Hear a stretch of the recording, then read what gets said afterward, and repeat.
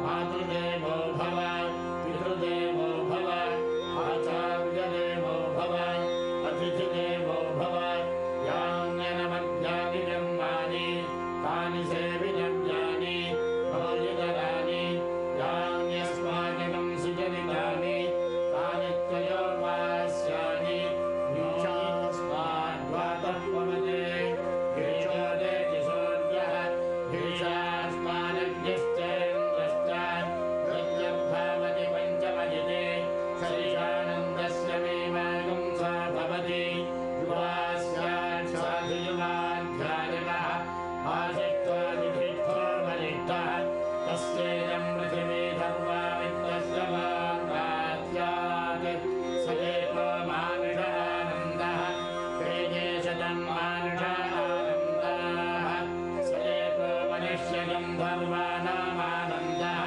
श्रोत्रियश्च जागामहनस्य तेजे शतं मनुष्यगन्धर्वाणामानन्दाः स एको देवगन्धर्वाणामानन्दः श्रोत्रियस्य जागामहतस्य तेजे शतं देवगन्धर्वाणामानन्दाः स एकः पितॄणां चिरलोकलोकानामानन्दः श्रोत्रियश्च जागामहतस्य.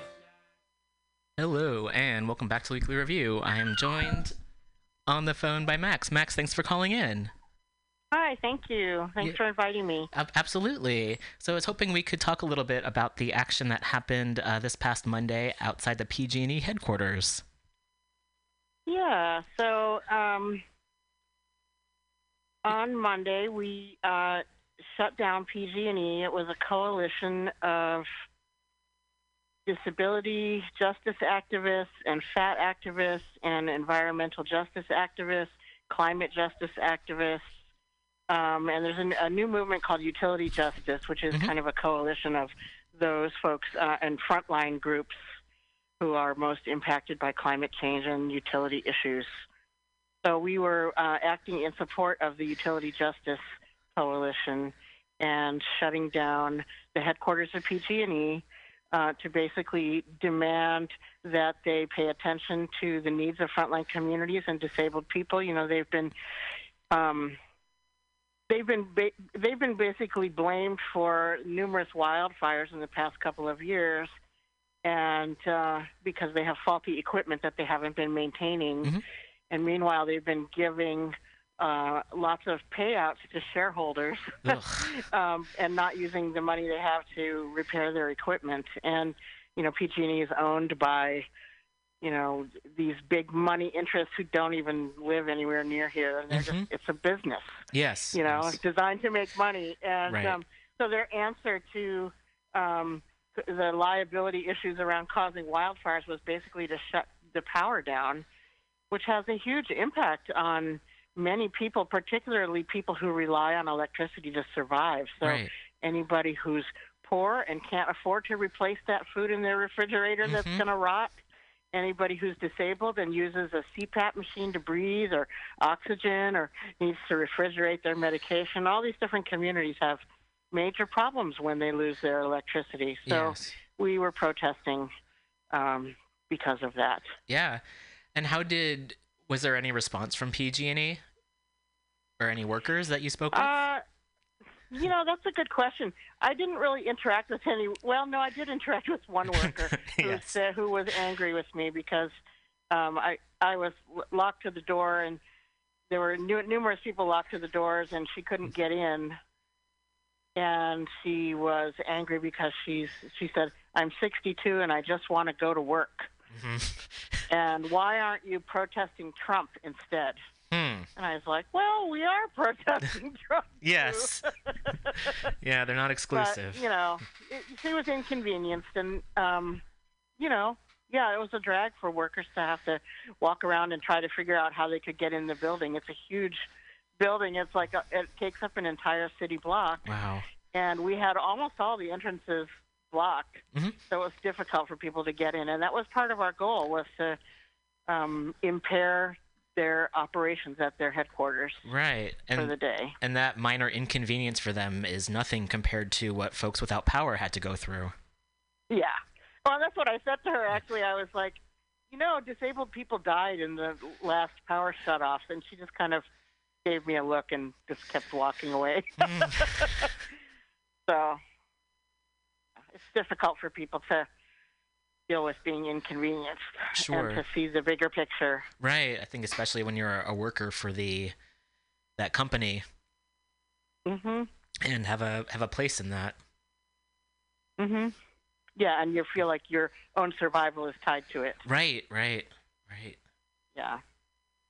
So I was glad to see so many different folks come through, and I really appreciate that the different organizations came together. And I was hoping you could talk a little bit about the organizational process, if you'd like. You mean the organizational process of the protest itself? Sure. Well, so we used a spokes council model, and I guess it was the Democratic Socialists of America or the San Francisco Democratic Socialists of America. I don't know. I'm not really familiar with their whole structure, but some of those folks and some of the environmental folks from Rising Tide, Diablo Rising Tide, I think they are the ones who sort of started the organizing and invited different groups. And they invited the group that I'm involved in. It's a coalition called Power to Live. And we formed during some of the power shutoffs as a way to try to support mutual aid among disabled folks because, people were really struggling with, oh, my God, I need electricity. And not only do I need electricity, but I need to be able to stay someplace that's wheelchair accessible. Right. Those are big needs, in the middle of a power shutoff. So trying to make sure that everybody had what they needed and support that. So we became part of Power to Live, and I work with an organization called Fat Rose.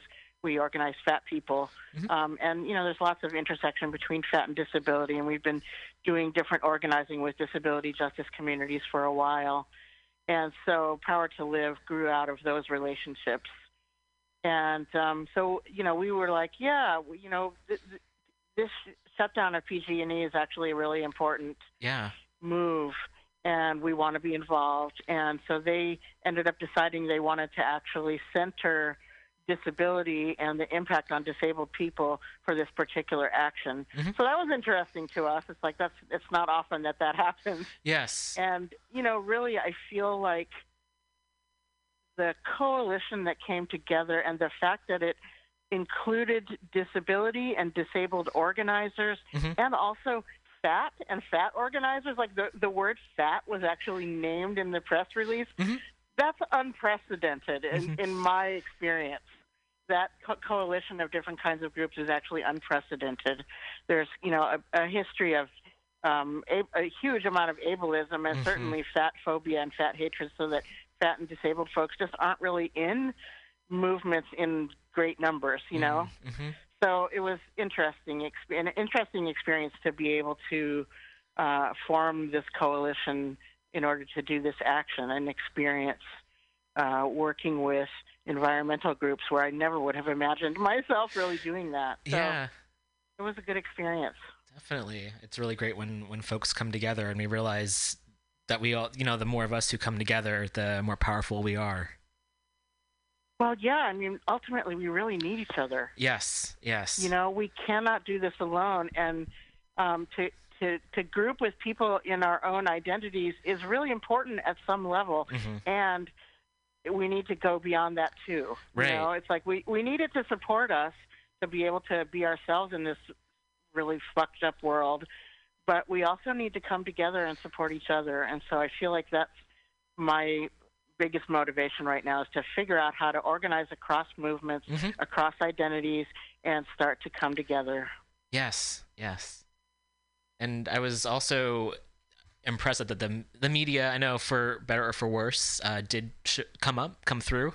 So I felt that they really did. I was surprised because I've been to a lot of actions in the past, and sometimes they don't come at all, or if they do, then it's a little bit problematic in terms of how they want to spin the narrative. And I was just impressed by how quickly they came and how open they seemed. Yeah, I was too. And, I think that PG&E is kind of a hot issue right now. No pun intended. No, I think there's a lot of hot issues kind of coming together, right? We've got, climate chaos. Yes. We've got PG&E, which is totally messed up beyond belief. We've got people questioning capitalism, right? We've got all these people going, thank goodness. Wow, maybe this utility should be publicly owned. Yeah. Radical, but people are agreeing with it, you know? So there's all these things coming together. And, the fact that people actually literally died because of the shutoffs, that's huge. Yes. Right? It's not just the fires that kill people. It's actually the way you're managing your response is killing people too. Yes. So yeah, I think it's just like a weird convergence of things happening, and maybe it's what they call a movement moment or a whirlwind. I don't know. I'm just sort of learning about the way that movements work and the way change happens, and I feel like that that seems like this is a bit of a whirlwind that we managed to get in. And at like the exact right time or something. Yes, and also, as you mentioned, it affects everybody. So folks don't have the option. I think that's the thing where sometimes folks only get involved if it affects them or their friends or their families. And this is something where with the climate is that it's affecting everyone, and people can no longer look away. Unless they can go build a bunker in New Zealand. Or build a rocket ship and go into outer space. Sure. Right. Yeah. So is there anything that's happening next that you'd like to share or promote, or other ways that listeners might be able to get involved in the organizations that you mentioned? Well, we're actually talking about doing, speaking of media, we're talking about doing some more media campaigns and keeping the momentum going of the media. And this is particularly among the Power to Live folks.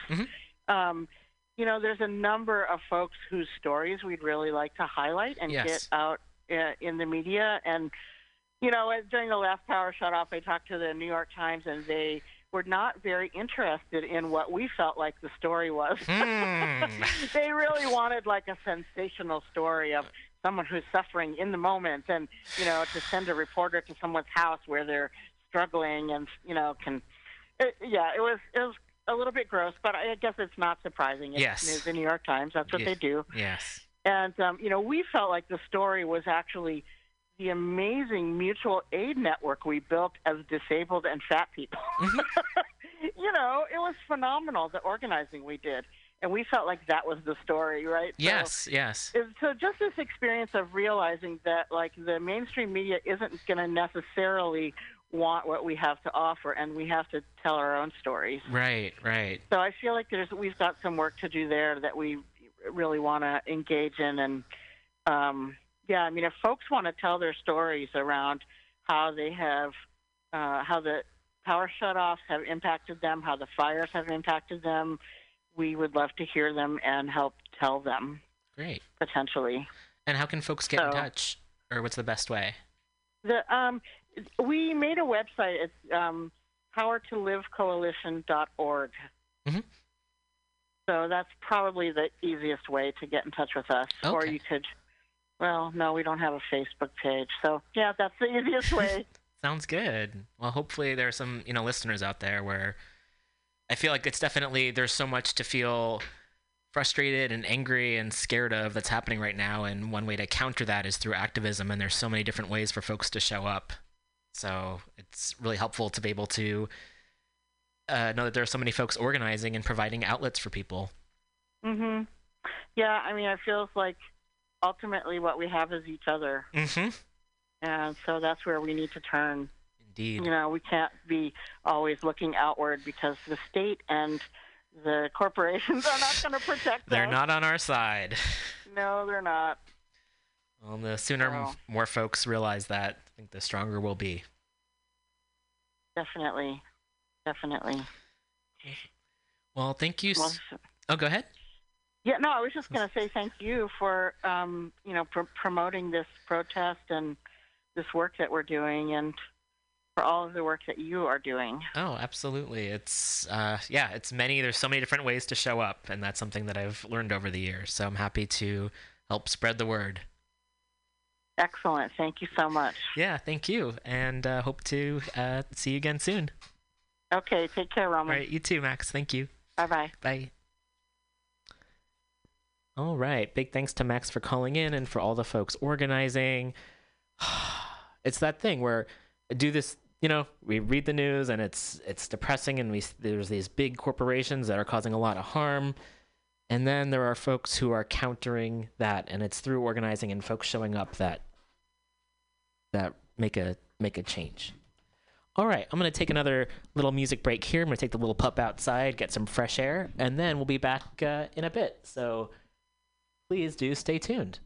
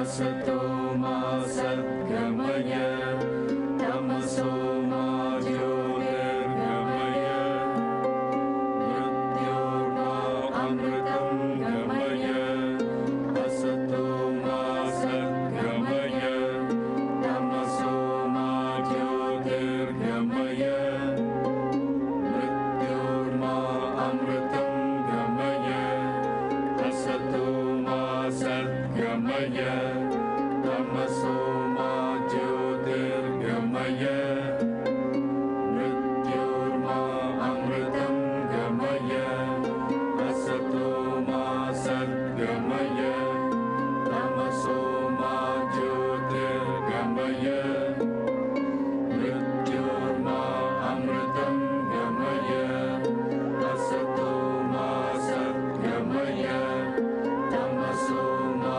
ज्योतिर्गमय मृत्योर्मा अमृतं गमय असतो मा सद्गमय तमसो मा ज्योतिर्गमय मृत्योर्मा अमृतं गमय असतो मा सद्गमय तमसो मा ज्योतिर्गमय मृत्योर्मा अमृतं गमय असतो मा सद्गमय तमसो मा ज्योतिर्गमय मृत्योर्मा अमृतं गमय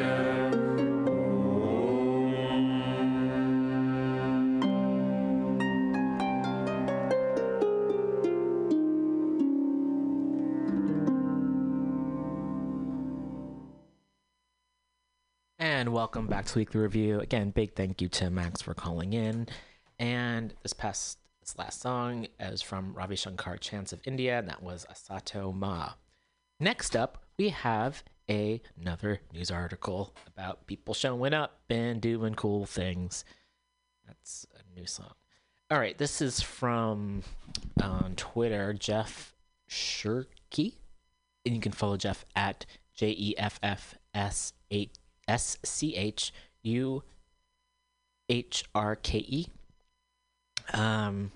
And Jeff says grades at USSC, which is University of California at Santa Cruz, weren't submitted by last night's deadline. Faculty, undergrads, local officials all support striking grad workers who need a hashtag COLA, yet admin does nothing. Chancellor Cynthia LaRive won't even mention the strike. Hashtag don't submit, at pay us more UCSC.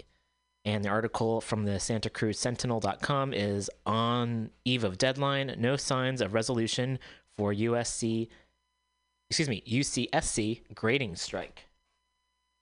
So I'm going to read this article. And written by Nicholas Ibarra. This came out on December 18th, 2019. And there's a photo here. I'll read the caption.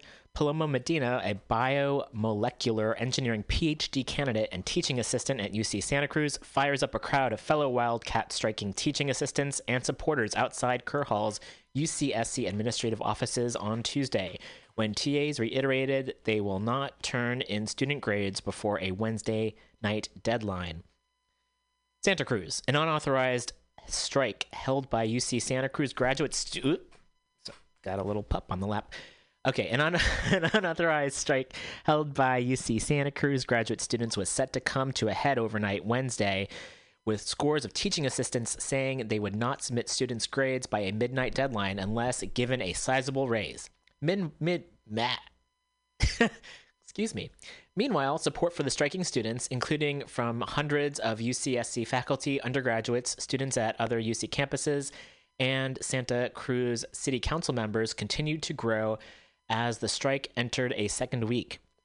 Arguing they cannot afford housing in Santa Cruz's notoriously pricey rental market, the striking students are demanding a $1,412 monthly wage increase. The raise, they say, would bring their wages in line with counterparts at UC Riverside when cost of living is taken into account. Until their demand is met, the students said they would refuse to submit grades from the fall quarter as required as part of their duties as teaching assistants and graduate student instructors. Some have reportedly taken the additional step of deleting grades that had already been submitted to the campus's online grading portal prior to the strike's start December 8th. Exceptions were being made for students whose standing would be jeopardized by having their grades withheld, according to multiple striking students. Students first demanded the pay increase in a November 7th letter to UCSC Chancellor Cynthia LaRive before announcing the strike December 8th. LaRive, has yet to publicly address the strike and was unavailable for comment. But on the eve of the Wednesday deadline, it remained unclear how many students would follow through with withholding grades. The action was not authorized by the UAW 2865 union, which represents most graduate student workers across the UC system, and participating students could face repercussions such as withholding of pay and termination. Striking students who have spoken out publicly, however, said they expect hundreds of graduate students to withhold grades, citing a straw poll and what they said was unanimous support from 200 graduate students at a December 8th strike meeting. In the wake of that meeting, support for the strike has only grown, according to film and digital media doctoral student Yulia Gilinskaya. Our presence and the outreach we've done, I think, convinced a lot of people who weren't necessarily on board to join, she said Wednesday. I cannot predict the exact number, but I'm expecting it's hundreds of TAs. Prospects for an agreement between the striking students and university administrators appeared slim Wednesday as campus administrators refused to meet with the students until the strike is ended. We're looking forward to engaging with graduate students once this unsanctioned disruption ends, which in some instances includes not only withholding grades and blue books in which students have written their final examinations, but also deleting students' grades, said UCSC spokesman Scott Hernandez-Jason in a statement. Further frustrating the possibility of an amicable resolution, the contract setting graduate students' wages is negotiated between UAW 2865 by the University of California as a whole, not by the Santa Cruz campus. To discuss terms and conditions of employment, our campus must work through and with the system-wide UAW 2865 organization, Hernandez-Jason said. The local representative is not authorized to bargain on behalf of the UAW. Striking students insist the administration could negotiate, arguing they are seeking a cost of living raise on behalf of all graduate students, not just those represented by the union. We know that's an excuse, and there are always ways around this, Gilinskaya said of the administration's refusal to meet.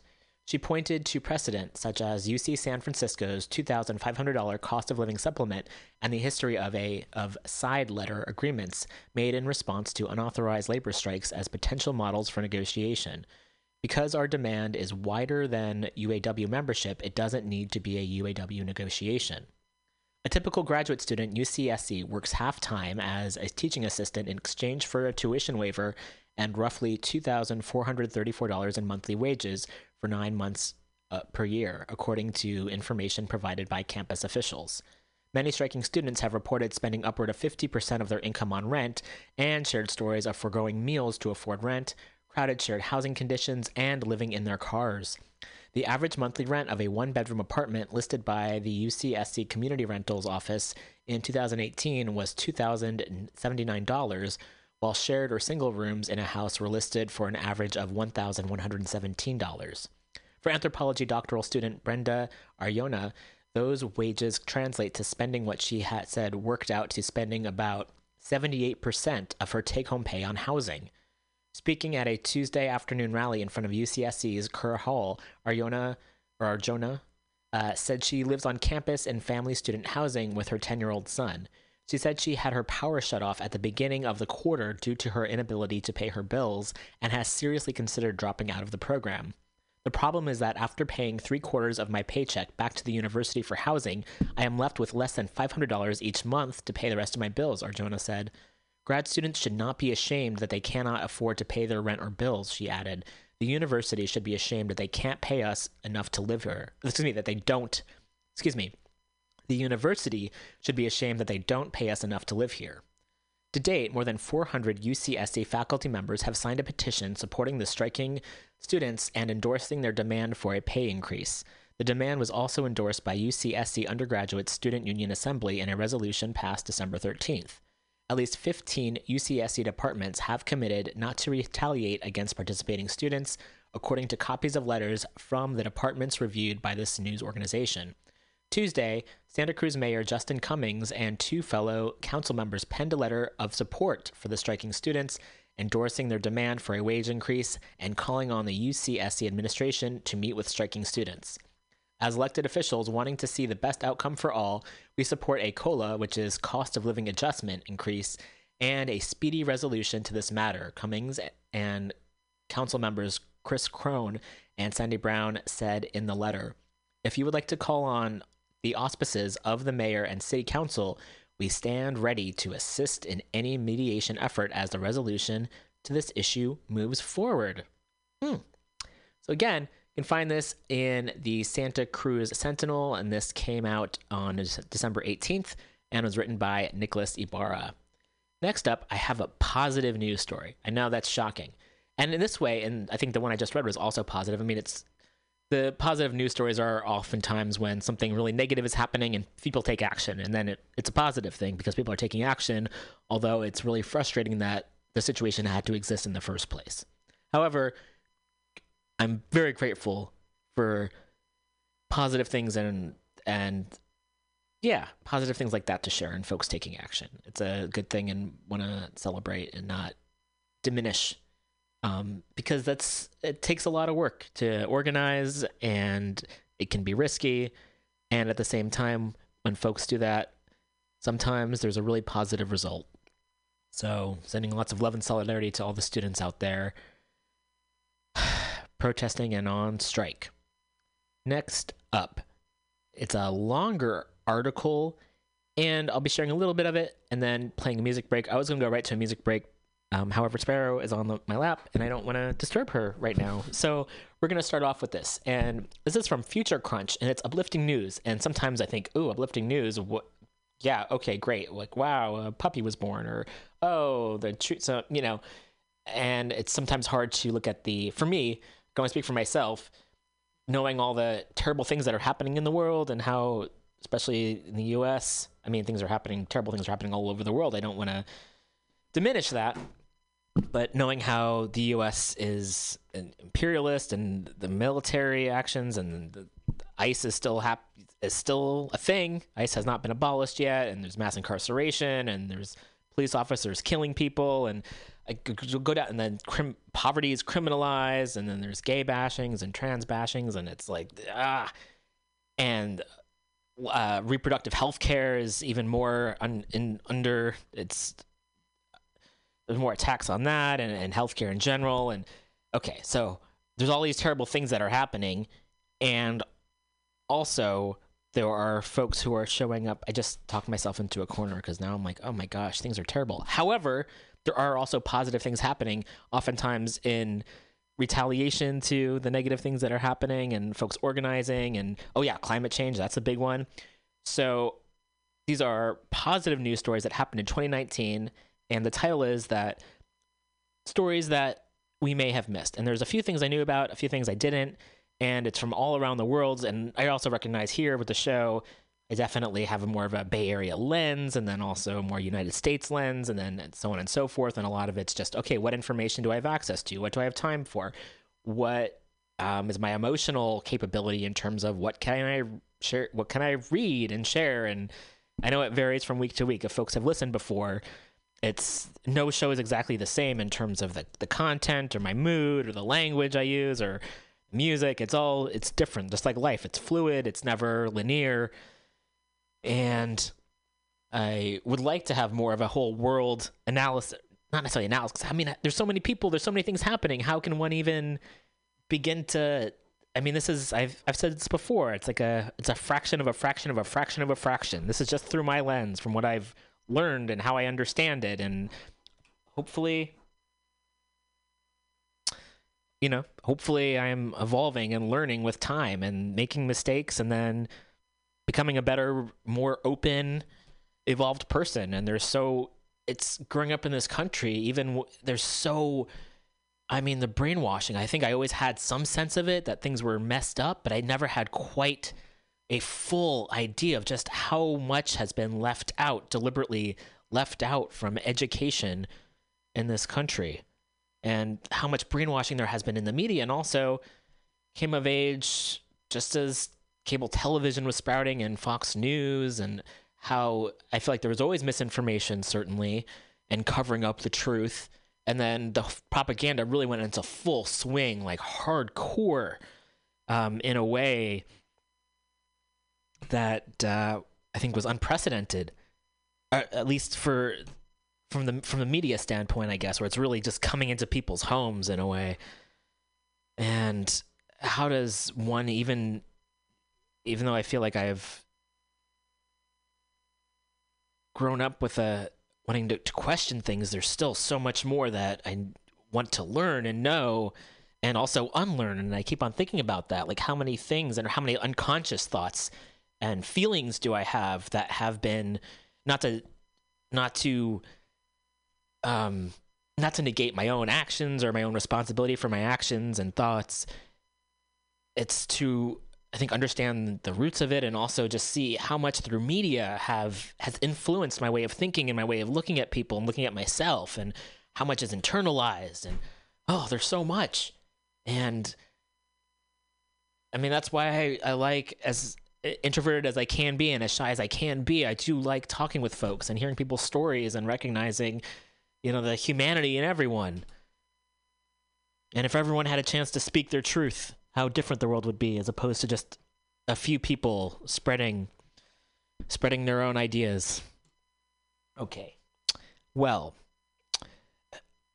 I'm going to now play a song. Initially, I was going to go right into the story. However, I'm able to get up at the moment, and I did want to, sometimes on shows, a variety show is like, coming up after this commercial break, they try to like hook people in, and I feel like I've very rarely done that. However, I am going to do that because it's like, wow, stay tuned.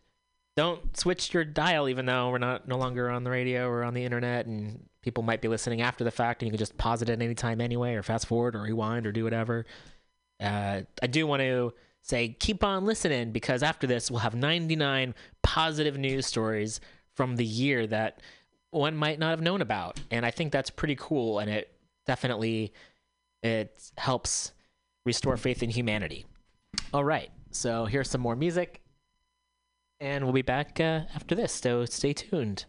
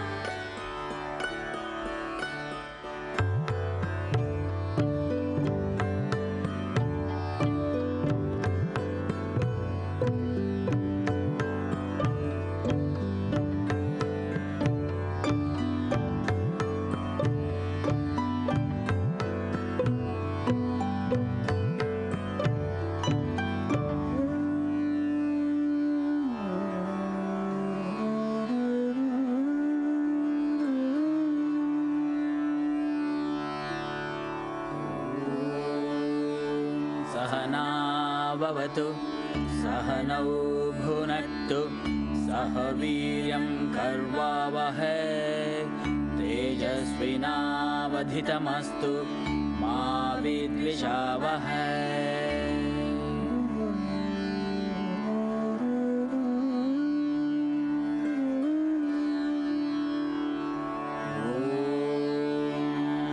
सहना भवतु सहनौ भुनक्तु सह वीर्यं कर्वावहै तेजस्विनावधितमस्तु मा विद्विषावहै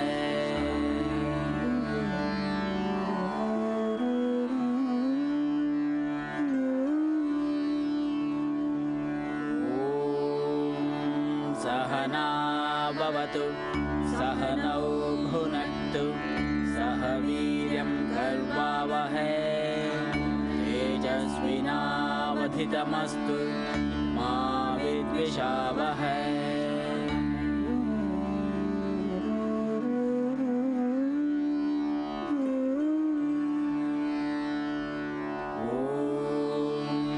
सहना भवतु सहनौ भुनक्तु सह वीर्यं कर्वावहै तेजस्विनावधितमस्तु मा विद्विषावहै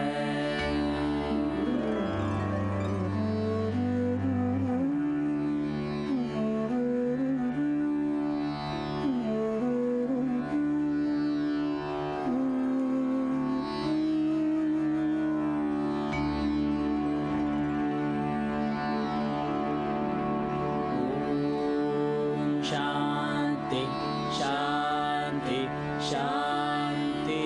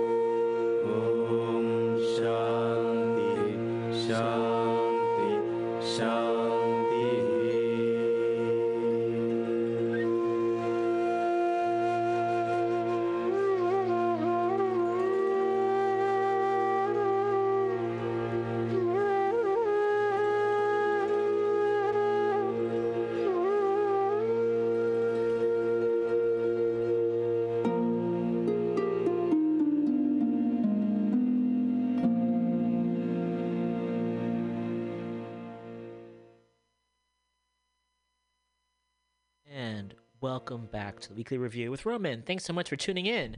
It's time to plug the station. This is Mutiny Radio, formerly known as Pirate Cat Radio. We have shows here every day of the week. Lots of different types of shows. There's comedy, there's news, there's music. There's an AA meeting that's here. It's not on the radio, it's just the space is used for that. I think it's on a Wednesday. Check out the schedule at mutinyradio.fm. And also, if you're interested in having a show here of your own, it's completely free speech.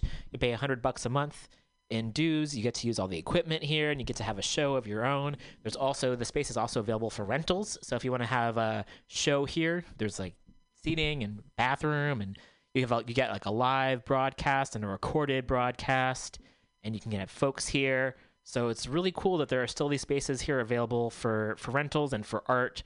So I do want to encourage folks to come by. There's also art on the walls. So if you're an artist of the medium of painting or photography, we do have a rotating art exhibit on the walls. So please, if you're interested in any of the above, even if you're not interested in any of the above and just want to get in contact, check out mutinyradio.fm. You can come by and visit us. We're here at the corner of 21st and Florida.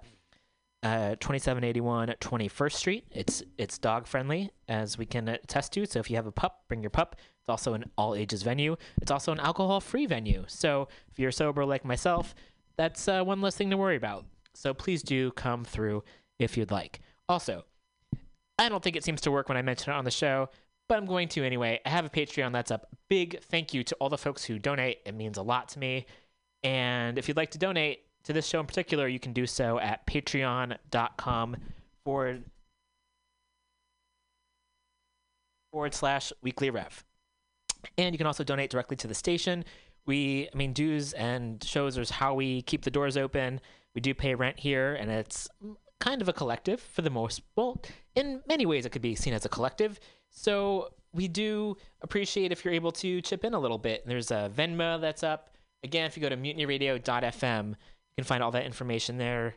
Lots of shows. There's like open mics, music shows, a lot of things. And even more if you'd like to come through. Okay, also we're on the first floor, so it's an accessible space. So I wanted to share that as well. Okay, coming up next.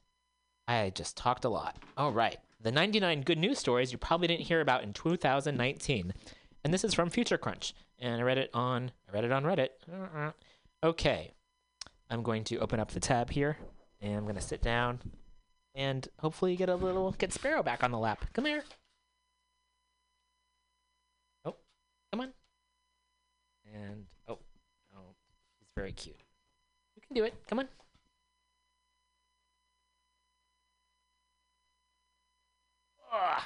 Okay.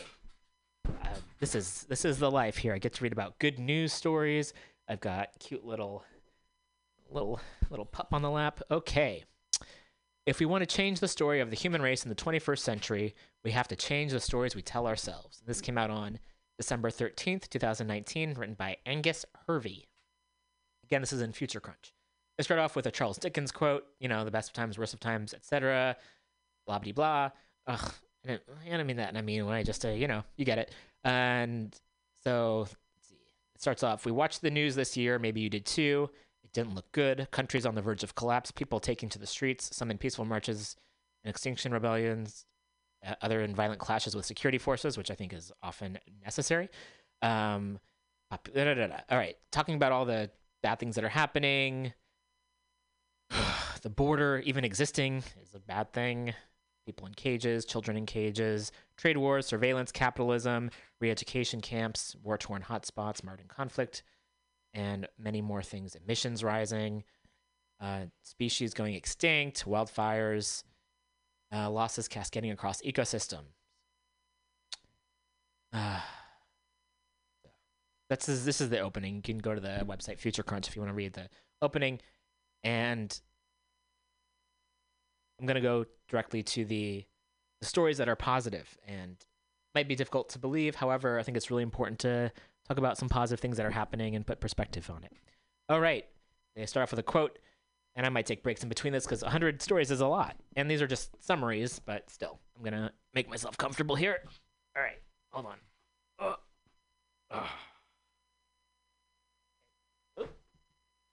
Okay. Got my feet up. Got the pup here. Okay. Conservation. Grace happens when we act with others on behalf of our world. That's a quote from Joanna Macy. 1. New surveys revealed that the population of humpback whales in the South Atlantic region now number 24,900, almost 93% of their population size. Almost 93% of their population size before they were hunted to the brink of extinction, and that's from the BBC. Next, 2. Chinese authorities began preparations for the creation of the largest national park in the country's history, covering an area of 27,134 square kilometers, and home to more than 1,200 wild giant pandas. That's from Nat Geo. Next, 3. The indigenous Guarani community of Ecuador won a landmark case against oil companies this year, protecting 180,000 hectares of their land against exploitation. That's from Al Jazeera. 4. In 2019, the United States passed a new law outlawing animal cruelty. China issued guidelines stating that from 2020, non-animal testing will be the preferred method for cosmetic products. And in Australia, cosmetic companies were banned from using data derived from animal testing. 5. Dolphins are breeding in the Potomac River in Washington for the first time since the 1880s. Whale populations are exploding off the shores of New York, and 100 seal pups have been born on the shores of the Thames 60 years after the river was declared biologically dead. And that's from Telegraph. 6. In July, Ethiopia smashed the world record for tree planting, led by Prime Minister Abiy Ahmed. Millions of Ethiopians planted 353 million trees in 12 hours. That's incredible. And they have a photo, and it says Abiy Ahmed showing why he is Africa's most popular leader. And that's from the BBC. Next up, 7. The city of Seoul shut down all its remaining dog butcheries this year, and the Netherlands became the first country in the world to eliminate all stray dogs, not by euthanasia, but through education, free veterinary care, and rehoming. And that's from Amsterdam Hangout. 8. In Kenya, poaching rates have dropped by 85% for rhinos and 78% for elephants in the last 5 years. In South Africa, the number of rhinos killed by poachers fell by 25%. The 5th annual decrease in a row, and in Mozambique, one of Africa's largest wildlife reserves, went an entire year without losing a single elephant. 9. Belize doubled the size of ocean reserves around the world's second largest barrier reef. South Africa increased its proportion of protected waters from 0.4% to 5.4%. Argentina created 2 new marine parks in the South Atlantic, bringing the total protected areas to 8%. 10. Canada became the first country in the world to protect more than 10% of its ocean waters after the government partnered with Inuit custodians to create a vast new conservation zone in the Arctic, the Tuvai-Jutik Marine Protected Area, and the Tallaru-Tuip Imanga National Marine Conservation Area. And that's from the National Observer. And again, apologies if I've mispronounced. 11. India reported that its population of tigers has risen by over a third since 2014, and in Siberia, an unprecedented collaboration between China and Russia has paved the way for a new transnational park for the Amur leopard and the Siberian tiger. Okay. 12. Since 1990, France's forest areas have increased by 7% in Nepal. Satellite images revealed that forests expanded from 26% in 1992 to 45% in 2016, and Costa Rica announced it has doubled its forest cover in the last 30 years. Half its land surface is now covered with trees, a huge carbon sink in a big draw for tourists. 13. And as I read this, I'm not going to get to all 99, so perhaps I will save the last 50 for next week. That sounds like a great plan. All right. 13. A new study revealed that the status of Great Britain's carnivores has improved markedly since the 1960s, thanks to conservation efforts. Otters, pine martens, badgers, and polecats have staged remarkable recoveries, and that's from Wiley. 14. Canada banned the trade, possession, capture, and breeding of dolphins, whales, and porpoises, passed a Fisheries Act containing a legally binding requirement to rebuild fish populations, and unveiled new standards for marine protected areas, banning all oil and gas activity, as well as mining, dumping, and bottom trawling. 15. An unprecedented conservation effort returned the Mexican gray wolf from the brink of extinction, giving it a new home in a reserve with other species endemic to its former territories, such as prairie dogs, bison, and longhorn sheep. That's from Mexico News Daily. 16. China's tree stock rose by 4.56 billion meters? Meters to the third, so not square. Okay, M3. My apologies. Between 2000, that's a lot. Between 2005 and 2018, deserts are shrinking by 2,400 square kilometers a year, and forests now account for 22% of the land area. That's from SCMP. 17. The U.S. Senate passed its most sweeping conservation legislation in a decade, protecting 1.3 million acres and withdrawing 370,000 acres from land available to mining companies. That's from the LA Times. Next, global health. Healthcare is vital to all of us some of the time, but public health is vital to all of us all of the time. That's Charles Everett Koop, of all people, said that. Good to know. 18. Algeria and Argentina officially eliminated malaria this year, and the WHO said that in the last 8 years, malaria infections in Cambodia, China, Laos, Myanmar, Thailand, and Vietnam dropped by 76%, and deaths fell by 95%. India also reported a huge reduction in malaria, with 2.6 million fewer cases in 2018 than in 2017. That's from Nature, publication, Nature. 19.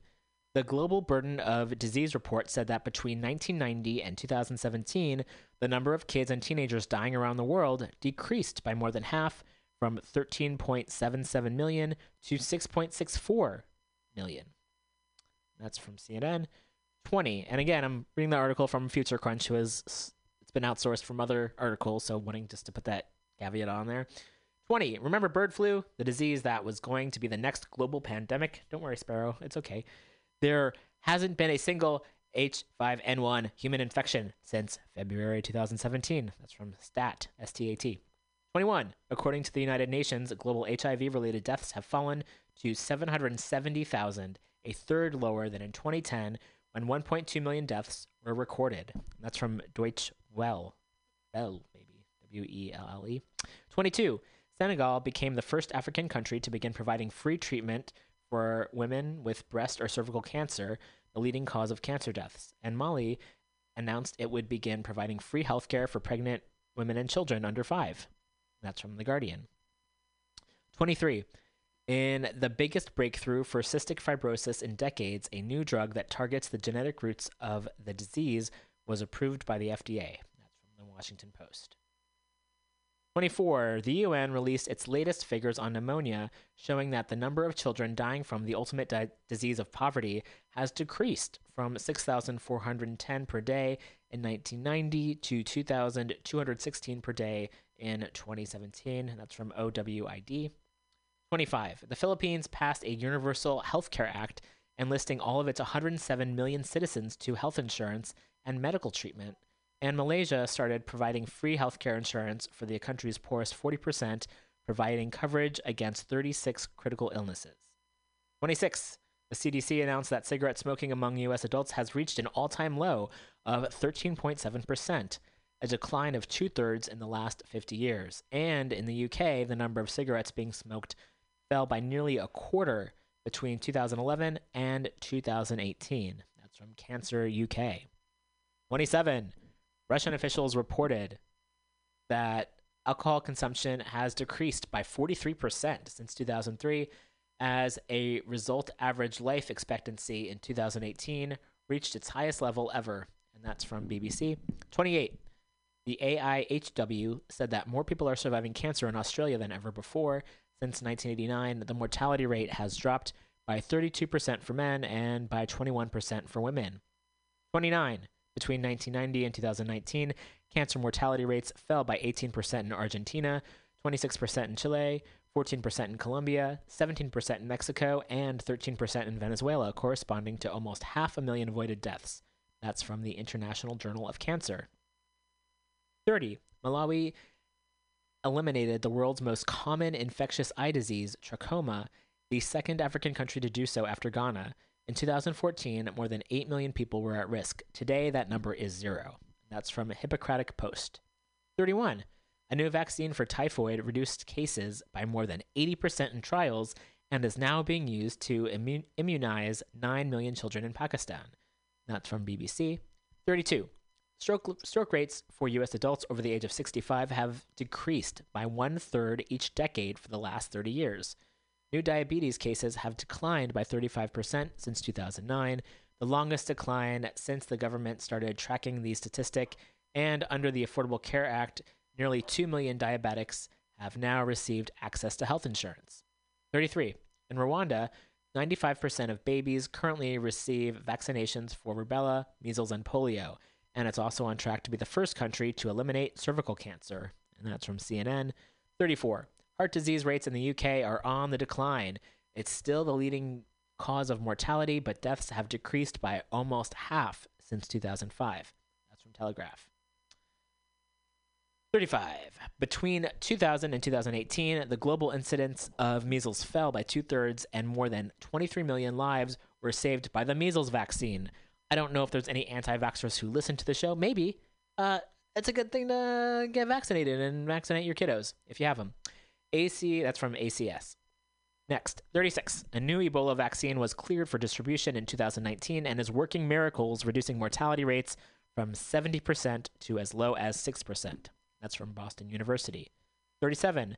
The WHO revealed that the average decline in the incidence of tuberculosis, the leading infectious disease, The WHO revealed that the average decline in the incidence of tuberculosis, the leading infectious cause of death worldwide, has been 1.6 every year between 2000 and 2018. And in August, a new cure for the deadly strain of TB was approved, clearing the path for global distribution. That's from the New York Times. 38. Type 3 polio officially became the second species of poliovirus to be eliminated in 2019. Only type 1 now remains, and only in Pakistan and Afghanistan. That's from STAT. And I think this will be the last category I'll read for this show. Living standards. And it's a quote from Anne Frank. No one has ever become poor by giving. 39. New research showed that the proportion of people in extreme poverty around the world fell from 36% in 1990 to 8.6% in 2018.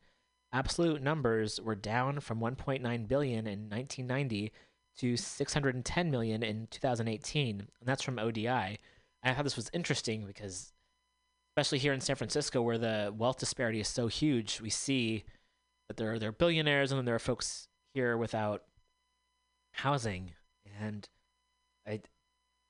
also just recognizing how the top percent keeps on, the rich get richer and the poor get poorer. However, this research tends to show that at least extreme poverty is, no one should be living in extreme poverty, though, is the thing. However, yes, it's good that the numbers at least are going down. 40. The biggest global story you didn't hear about this year, and they're making an assumption here. Maybe you heard about it. The biggest global story you didn't hear about this year was the successful conclusion of India's extraordinary sanitation drive. In the last 5 years, 90 million toilets have been built, 93% of households now have access, and 500 million people have stopped defecating in the open. That's from the Economic Times. 41. The second biggest story was Save the Children. Interesting. Save the Children, perhaps you're going down the street and there are some folks who ask to donate, and I've heard not so good things about the organization. And anyway, however, I'm going to share this story, and then we can all, do some research, question it. 2019 Global Childhood Report showing that in the last 20 years, children's lives have improved in 173 out of 176 countries compared to 2000.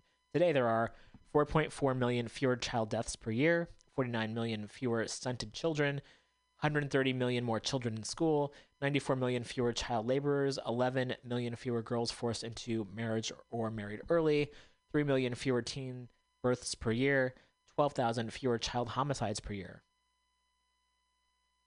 Naturally, this was front page news everywhere. 42. China now has equal numbers of girls and boys in primary and high school, and more than half of university students are women, up from less than a quarter in 1978, and that's from Xinhua, and that's Xinhua. Next, 43. 30,000 children in Cambodia have been rescued from hard labor in the past 5 years, and 180,000 prevented from being child workers. That's from Phnom Penh Post, and that's PHNOM. Next word is PENH Post. 44. According to the World Bank, India halved its poverty rate in the past 30 years, increased life expectancy at birth by 11.6 years, increased the average number of schooling years by 3 to 5 years, and increased per capita incomes by a factor of 250. And then they say 45, Western liberal democracies are not suffering from a loneliness epidemic. I still feel like we are. However, let's continue reading. Adolescents in the United States are not more likely to report feeling lonely than adolescents from a couple of decades ago.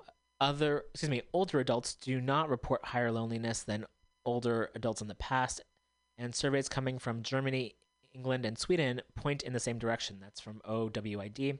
46. Since the beginning of the century, the number of houses with adequate sanitation, living area, and reliable construction doubled in sub-Saharan Africa from 11% to 23%. That's from Nature. 48. Officials in Nepal reported that 8.8 million people have gained access to electricity since 2010, and that the country is on track for universal access by 2022. That's from the Kathmandu Post. 47. Nepal was also declared an open defecation-free country in 2019. 8 years ago, 9 million people did not have access to clean sanitation facilities. That's from Rising Nepal. 49. Poverty in the United States reached its lowest rate since 2007, with 1.4 million people leaving poverty in a single year. And poverty in Canada reached the lowest level ever recorded, 9.5%, down from 15.6% in 2006. Again, we have enough resources to house and feed and provide healthcare for everyone. So, again, yes, glad these numbers are going down, and also not far enough. I don't mean to rain on this parade. However, just recognizing that a lot of the times these good news, in quotation marks, is that maybe like bad things are getting a little bit less bad. Maybe fewer people are being affected negatively. Okay. And then, all right. Okay. Number 50. And then, okay, I'll finish this category.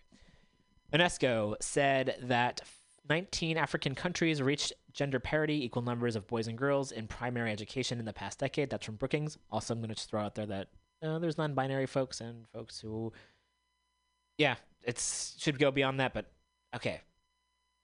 That's going to be my statement. 51. A new report on the social performance of 149 countries in the last 5 years, using indicators like nutrition, shelter, safety, education, health, rights, and inclusiveness, said that only 4 countries have regressed overall since 2014. That's from the First Post. And then the next up, the section which we will start on next week, is peace, safety, and human rights. And the quote from Jean Dominique is, "You cannot kill the truth. You cannot kill justice. You cannot kill what we are fighting for." I think that's pretty awesome. All right, before I forget, I did want to get to a post I read recently. I learned some things. Oh, hi. And it's on Twitter. That's kind of where I spend these days. Not you can, it has its issues, certainly. However, I find a lot of news I wouldn't find otherwise on Twitter. If you want to follow me on there, by all means, please do. I don't have that many followers in the grand scheme of things. You can do so. I am at ROMANRIMER. I share a lot of the information that I share on the show here. Ooh. And I'm also just going to share this briefly, a headline from Mission Local, which you can find at missionlocal.org. It's a local newspaper. Breaking, Anchor Brewery workers have approved their first union contract by a gaudy 49-3 vote. That's pretty cool. Okay. And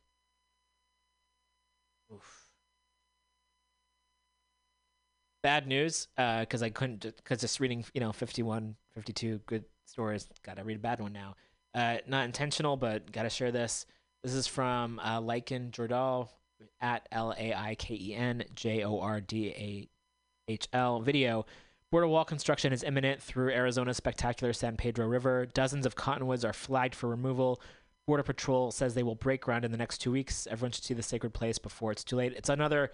I mean, the idea of the border, which is fake and man-made, is like fucked up as is. And then when you like provide these security forces who cause harm under they pretend that they're like, security, they're protecting people, but in fact, they're actually causing harm. They're separating families, they're violent, and they're also destroying the environment at the same time. Awful. Okay. Ugh. So I wanted to share that.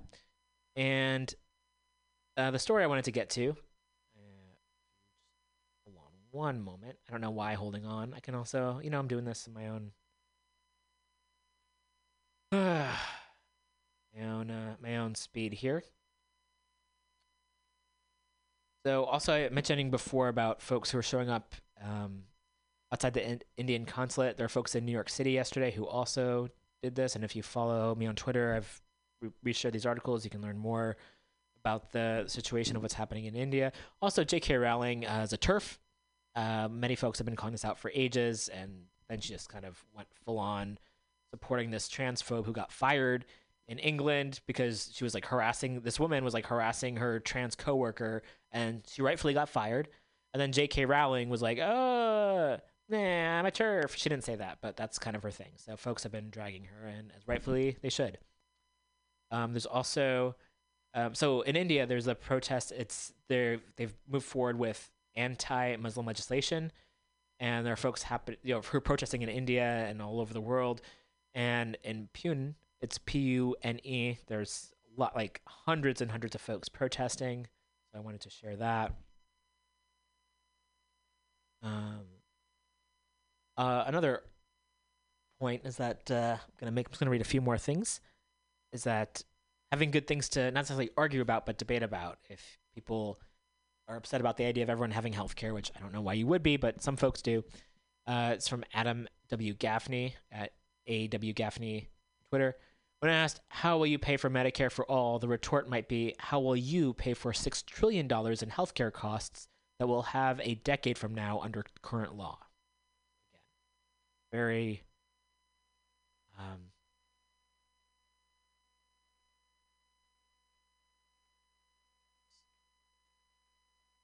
good point to make. Also, I was initially going back to my Twitter to read one thing and then in the show, but then there's so many other pieces that I'd like to share.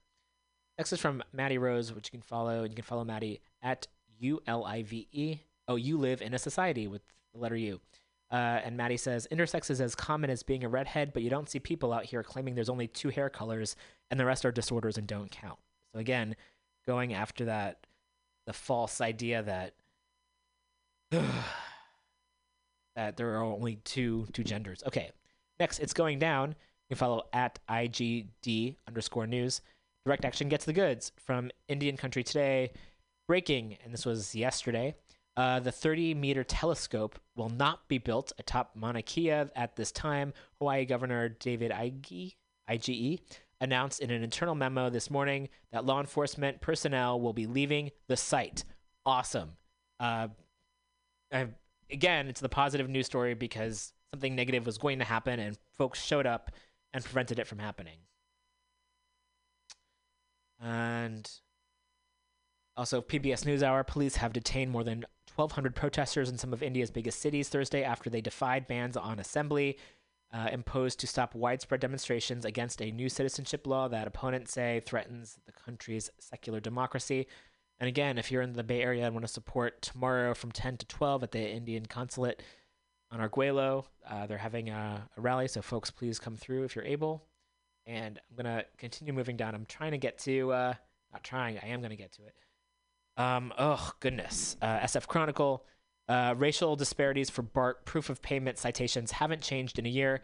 African Americans still get nearly half, creating quandary for transit agency.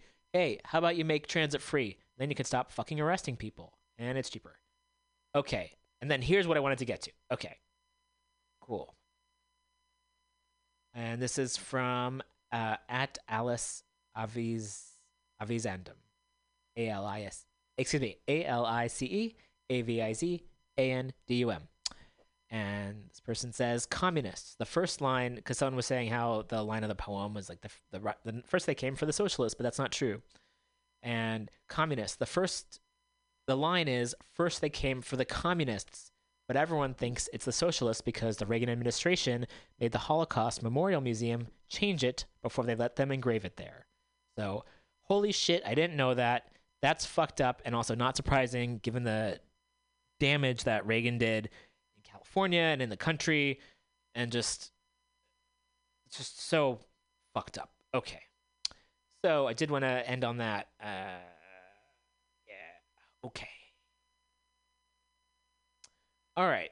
So I think that's a good place to end. It's 1:45. I'm going to play some more music and take Sparrow out for another little walk. Thanks again so much for listening. Really appreciate it. Thanks to all the folks who have donated throughout the years. It means a lot. And if you like this show and want to tell a friend or someone you know, please. That's great. Again, we do have a Facebook page. I haven't been on Facebook for a while, as I mentioned. So you can follow me on Twitter at ROMANRIMER. And yeah, Always look forward to interviewing and talking with community organizers, activists, and artists. So please do get in touch. Twitter's probably the best way to at this moment. And thanks for listening, and thanks for all the folks out there, and ancestors and folks in the past who have worked so hard just to get to where we are today. And even though there's so many things that seem really terrifying right now, there's still so many folks out there doing a lot of really incredible work and incredible organizing. So big thank you, deep thank you. And I don't think Sparrow has any words that she wants to say. Oh, cutie. Okay, I'm gonna get up, play some music. Super relaxed today. Having animals really does help calm one down. Here's some more Ravi Shankar from the Chants of India album. And we'll be back next week. Have a great week, everybody.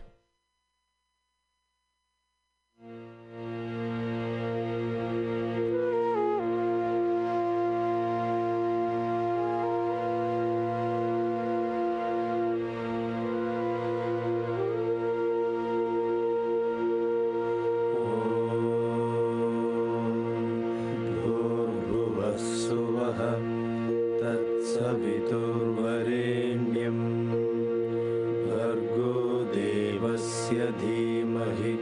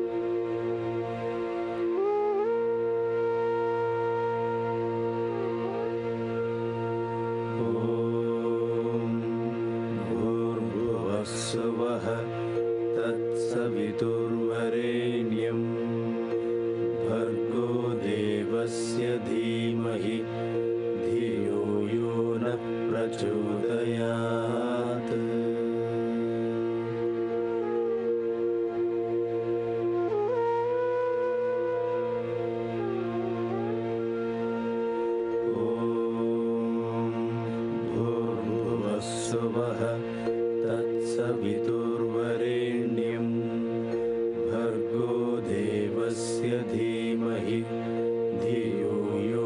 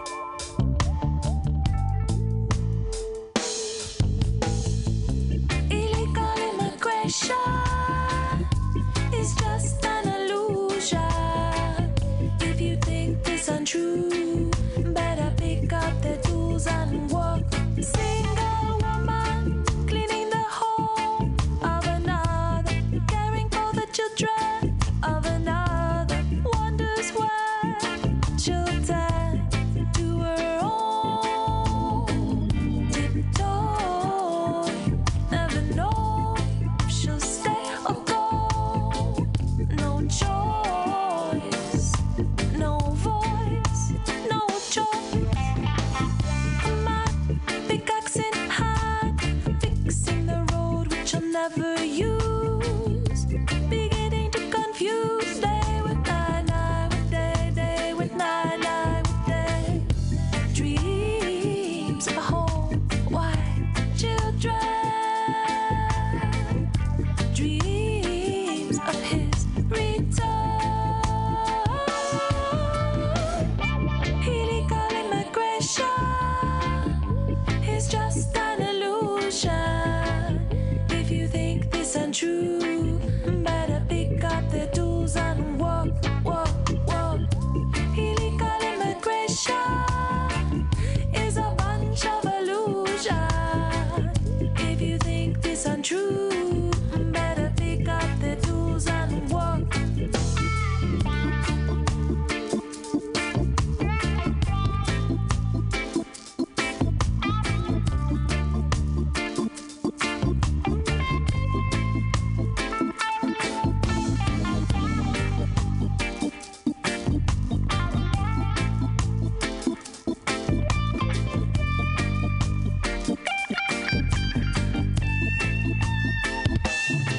Young couple sowing the seed of another, sowing the seed for another. Wonders where they'll tend to their own. Back breaking walk, but no refraining. Back breaking, only sustaining, exploited for our basic necessity.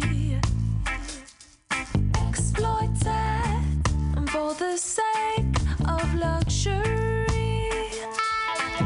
For many years, too many years. For many years, too many years. It's time to change, time to change, time to change. About time for a change. Illegal immigration is just an illusion. If you think this untrue, better pick up the tools and walk, walk, walk.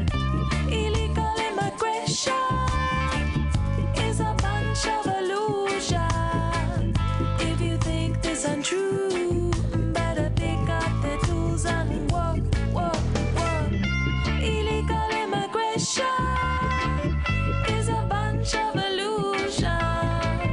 If you think this untrue, better pick up, better pick up, better. Illegal immigration.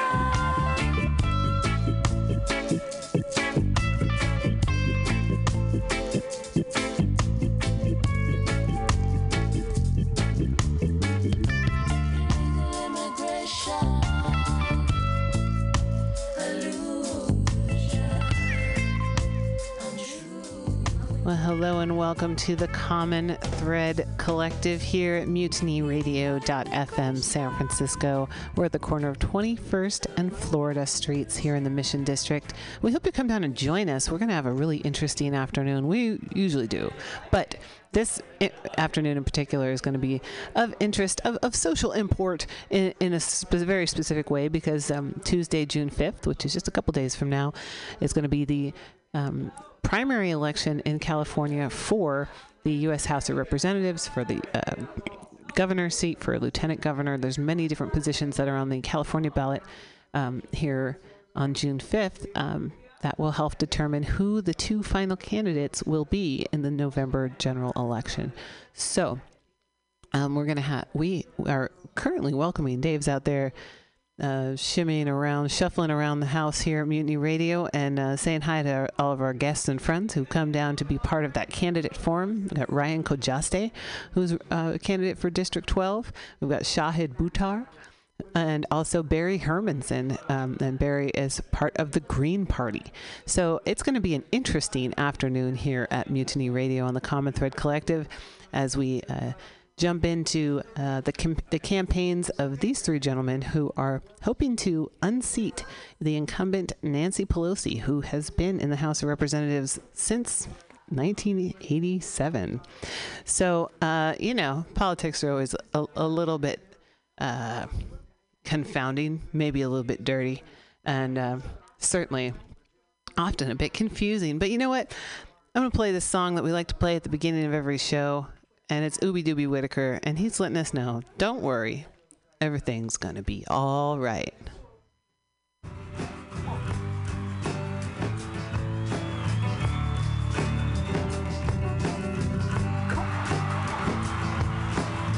Sometimes I wonder, where do the blues come from?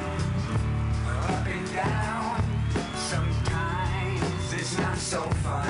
I try my best to tell myself it's all gonna be okay. I sing this happy song I heard somewhere along the way. It's alright, it's okay. Come on. Every little thing's gonna be alright. It's alright, it's okay.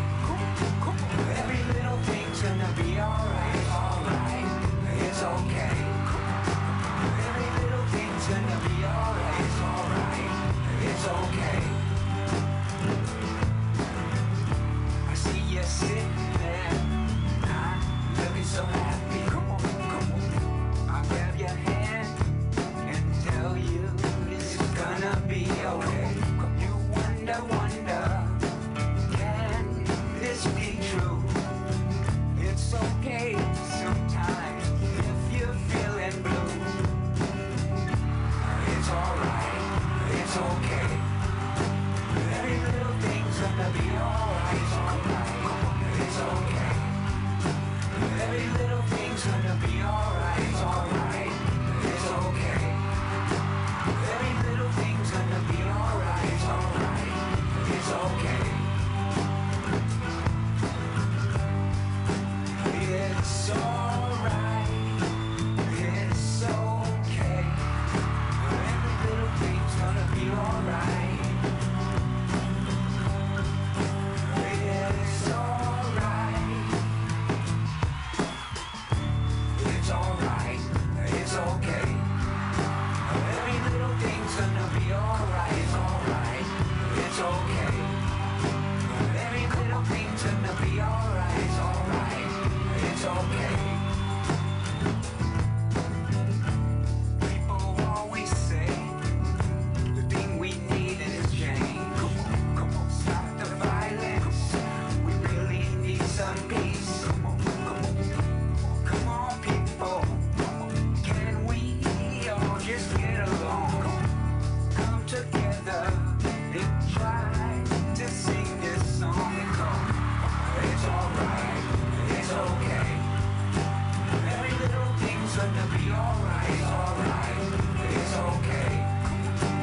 Every little thing's gonna be alright. It's alright, it's okay. Every little thing's gonna be alright.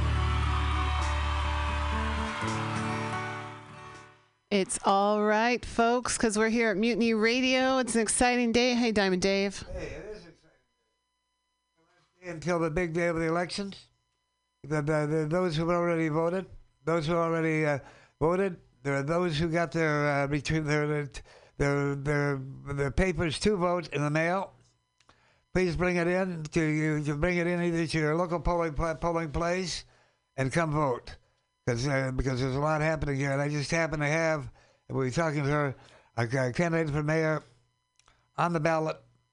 Something new to me, but something very special. Hey, Michelle Bravo. Hey there, how are you? Well, considering everything, it's a beautiful day. But don't panic, it's organic. On the balance of life, I'm doing fine. Wonderful. And we got John. We play Ubi, and there's John. We did. We've got John Rodano, who I'm glad showed up today as we're still taking it down to the wire for the Tuesday election, because John always has something important to share with us in his music and his words. So thank you, John, for being here, and take it away, my friend. So I'm going to do a song my wife, Vicki Leidner, wrote. She wrote this song the day after that election, and it called it Post-Election Acute Depression Blues. After the inauguration, she changed it to Post-Election Chronic Depression Blues. And now last week she's telling me she wants to change it to Post-Election Homicidal Depression Blues. And I told her that's good. She's starting to think about doing something about it. So.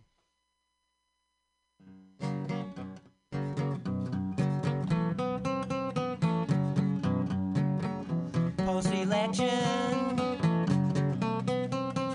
chronic depression.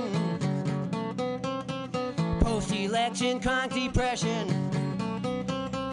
Post-election, chronic depression. Take 2 aspirin and kill the pain. 4 hours later, it's back again. Post-election, chronic depression. Friends and family got same condition. Friends and fam got same condition. Gotta get out of this position. Gotta be working a midterm election. Oh yeah, that midterm election.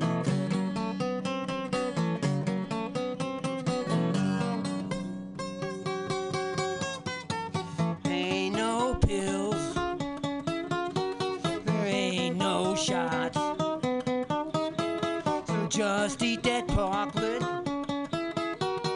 Smoke all your pot a lot. 'Cause I gotta get over this post-election chronic depression blues.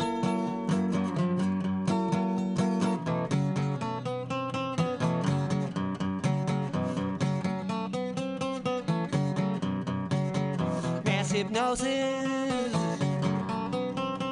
group psychosis. Mass hypnosis, group psychosis, blowing my brains with high explosives. The lies are true and the truth's all lies. No matter what you're seeing with your own 2 eyes.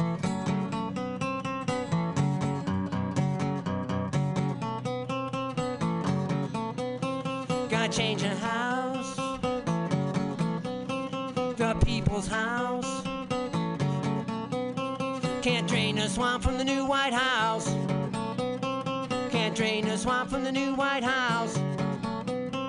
4 years of Trump and 4 of Pence. 2 of Ryan if we have any sense.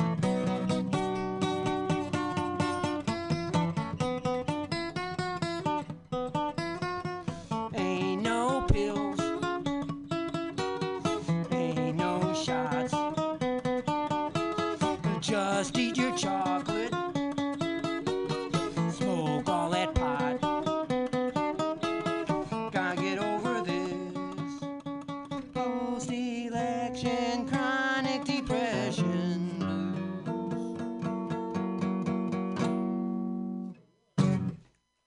Thank you very much. And I'll be back later. Partner, your wife wrote that song? Yeah, his wife wrote that song. Wow, it's wonderful. Stick around, John. Thanks, I'm talking John. here, and I have here Michelle Bravo. And Michelle is on the mayor, running for mayor, which is going to be on the ballot. And that's the ballot, that's the 1, 2, 3. Remember, folks, that not like in the kind of old days, not so old days, you don't vote for one candidate, you have the opportunity to vote for 3. 1, 2, 3. Your favorite, your second favorite, and your third favorite. Is that right, Michelle? That's right. And so you made it. You decided. I am very excited. Yeah, I can feel it. It's been a wonderful learning experience, and I am the former San Francisco. Well, I was a student representative of the San Francisco School Board. That's actually kind of my first thing that I ever did, anything political. When I was in high school. There's pictures of that on my Twitter feed at 4SFMayor on Twitter. Just really exciting times, and I'm grateful to be here. But definitely a lot of worrisome things brought me to running. You know. And the more you see, when you were a student on the school board, I was a senator and a senator on the Associated Student Council City College. Fantastic. So we're doing it. That was when they were trying to take, you heard about it, trying to take our accreditation away. That's right. They wanted to take that college over and turn it into what? We have no idea, but they couldn't do it because we fought them. Fantastic. And that's why I say, and you're saying it too, and you said the school board, I can say more. I say at City College. Yep. In the city. I went to City. Well, then let's say it together. At City. At city. In the city. In the city. On the planet. On the planet. And in the street. And in the street. That's where we be with our learning key curves. That's right. That's right. And our learning key. Look at those nipples. Those learning keys that come together. You got it. Our learning curves would come together, at least at this moment of time.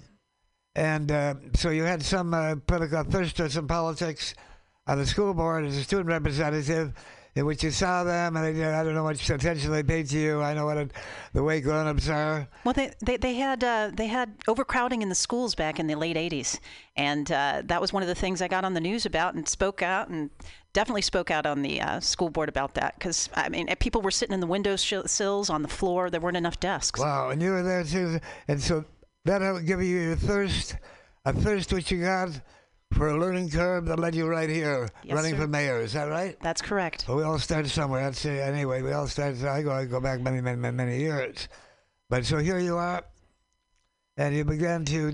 Well, tell us how this happened. Well, let me give you let me read your card. In fact, you can read your card.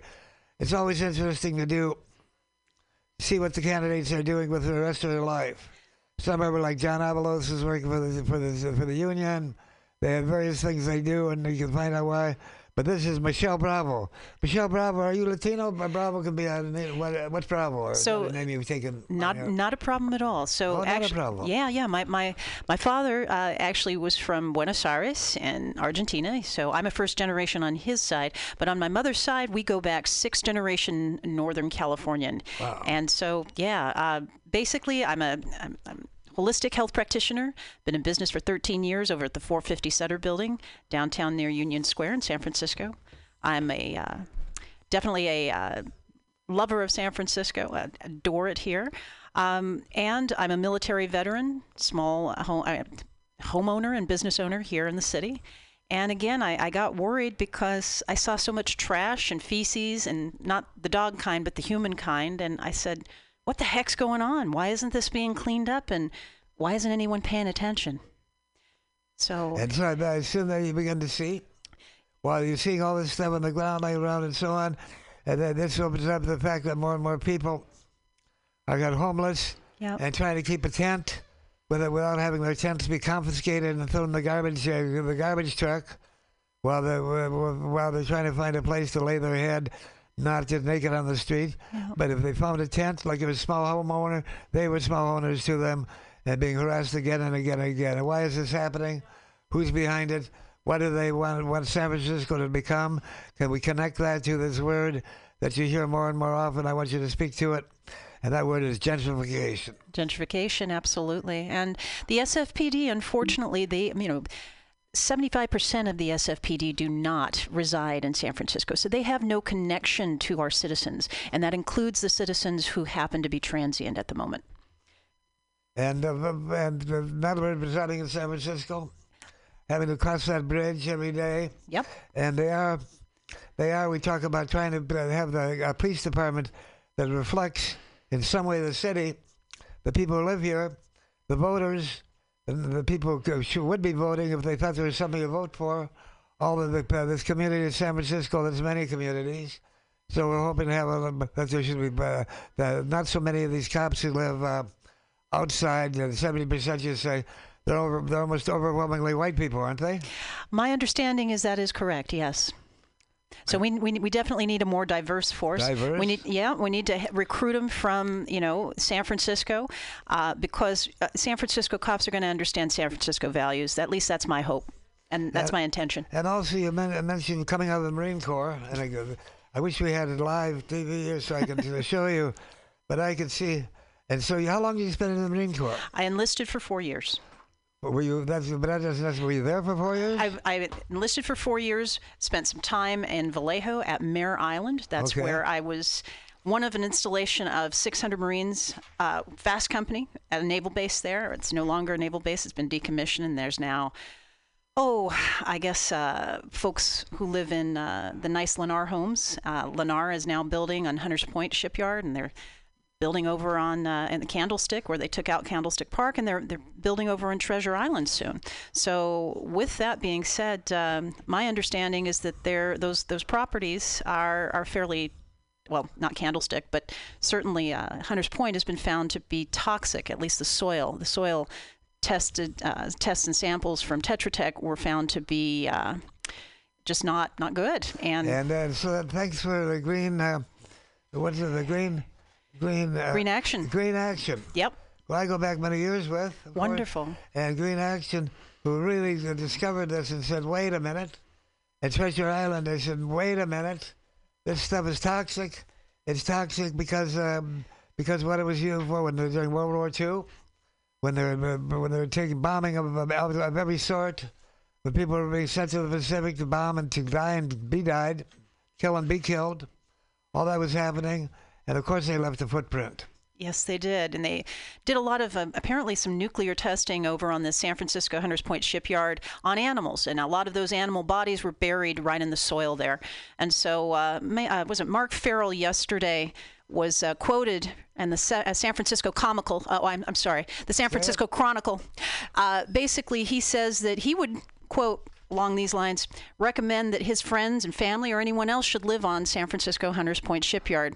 So I basically told him on my Twitter feed, okay, so you were saying one thing before, that you were against the Hunters Point shipyard because it's possibly toxic. Now you flip-flopped and said that you would invite your friends and family to live there. Okay, yeah. So you know what I said? Okay, so Mark Farrell's eating dirt in terms of his word, okay? Oh, so I'm saying, you know what? Toxic dirt. He's eating dirt, Wow. and I said, okay, so you know what?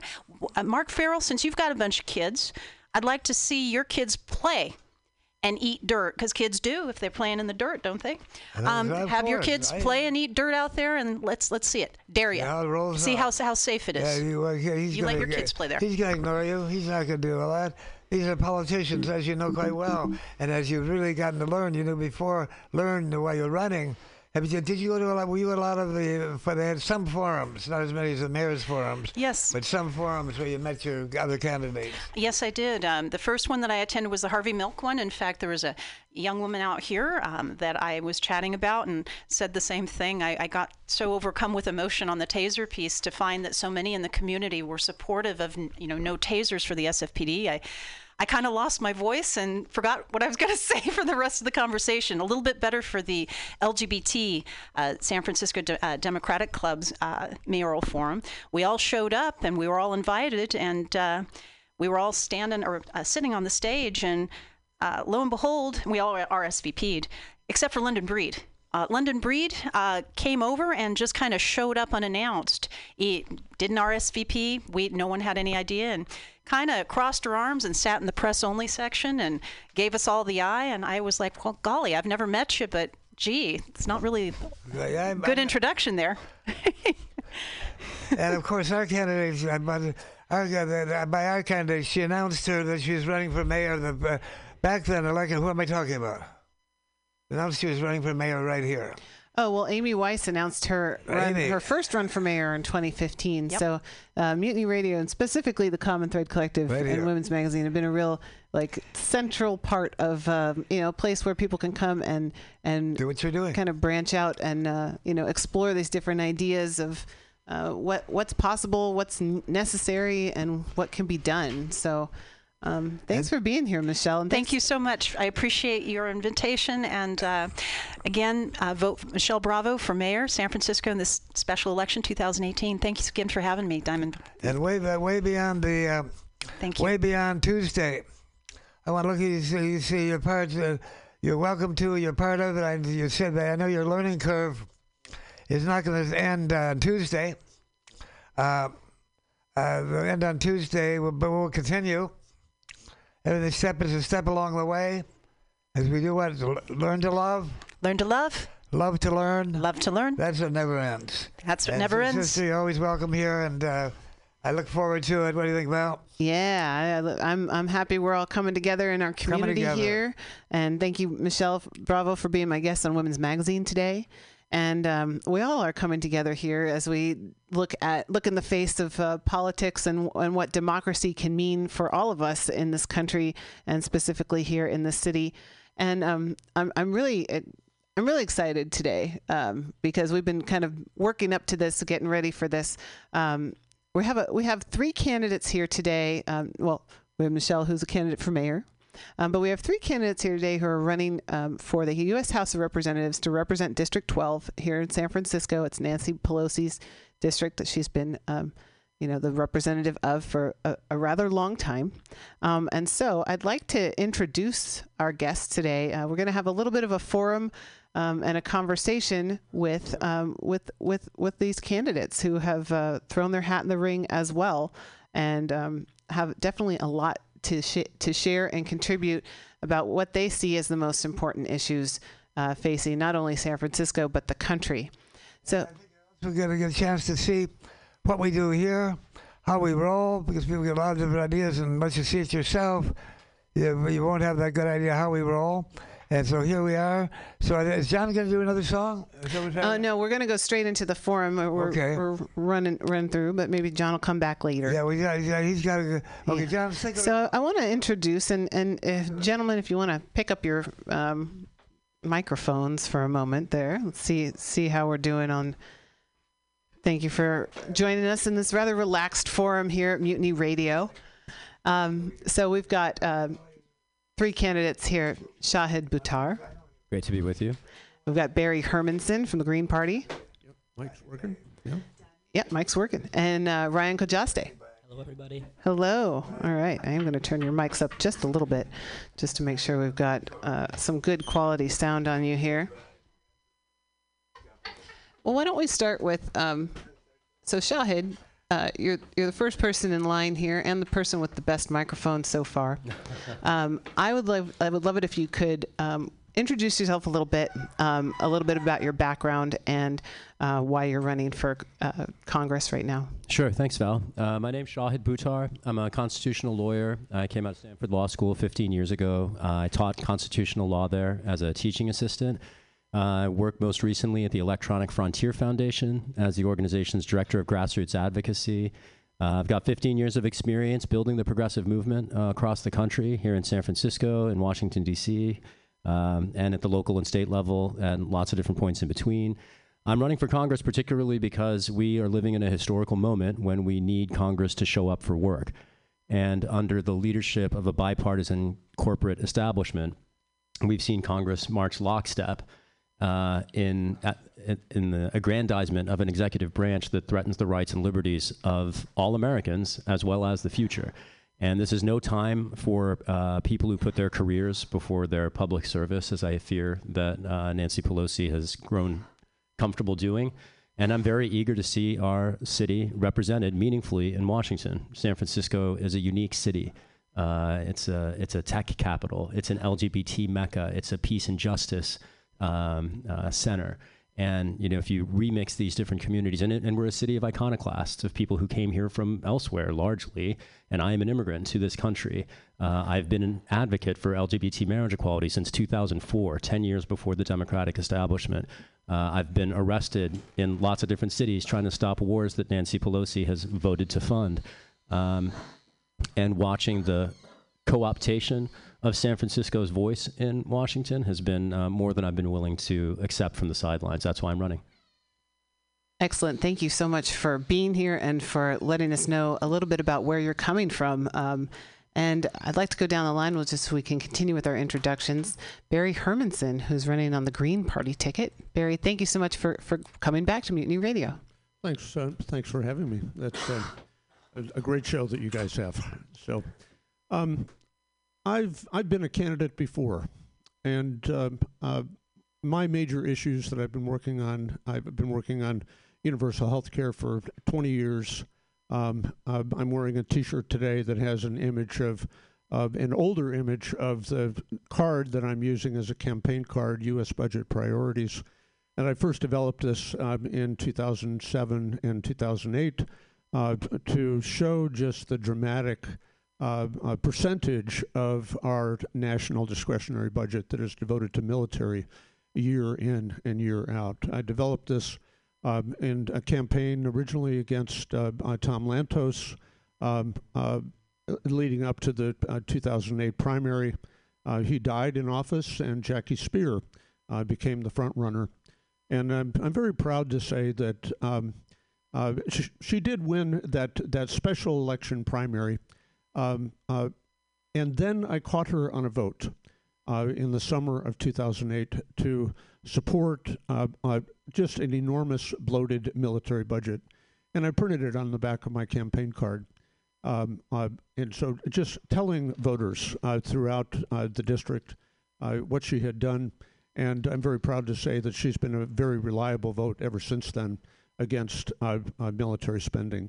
I'm trying to do the same thing with Nancy Pelosi.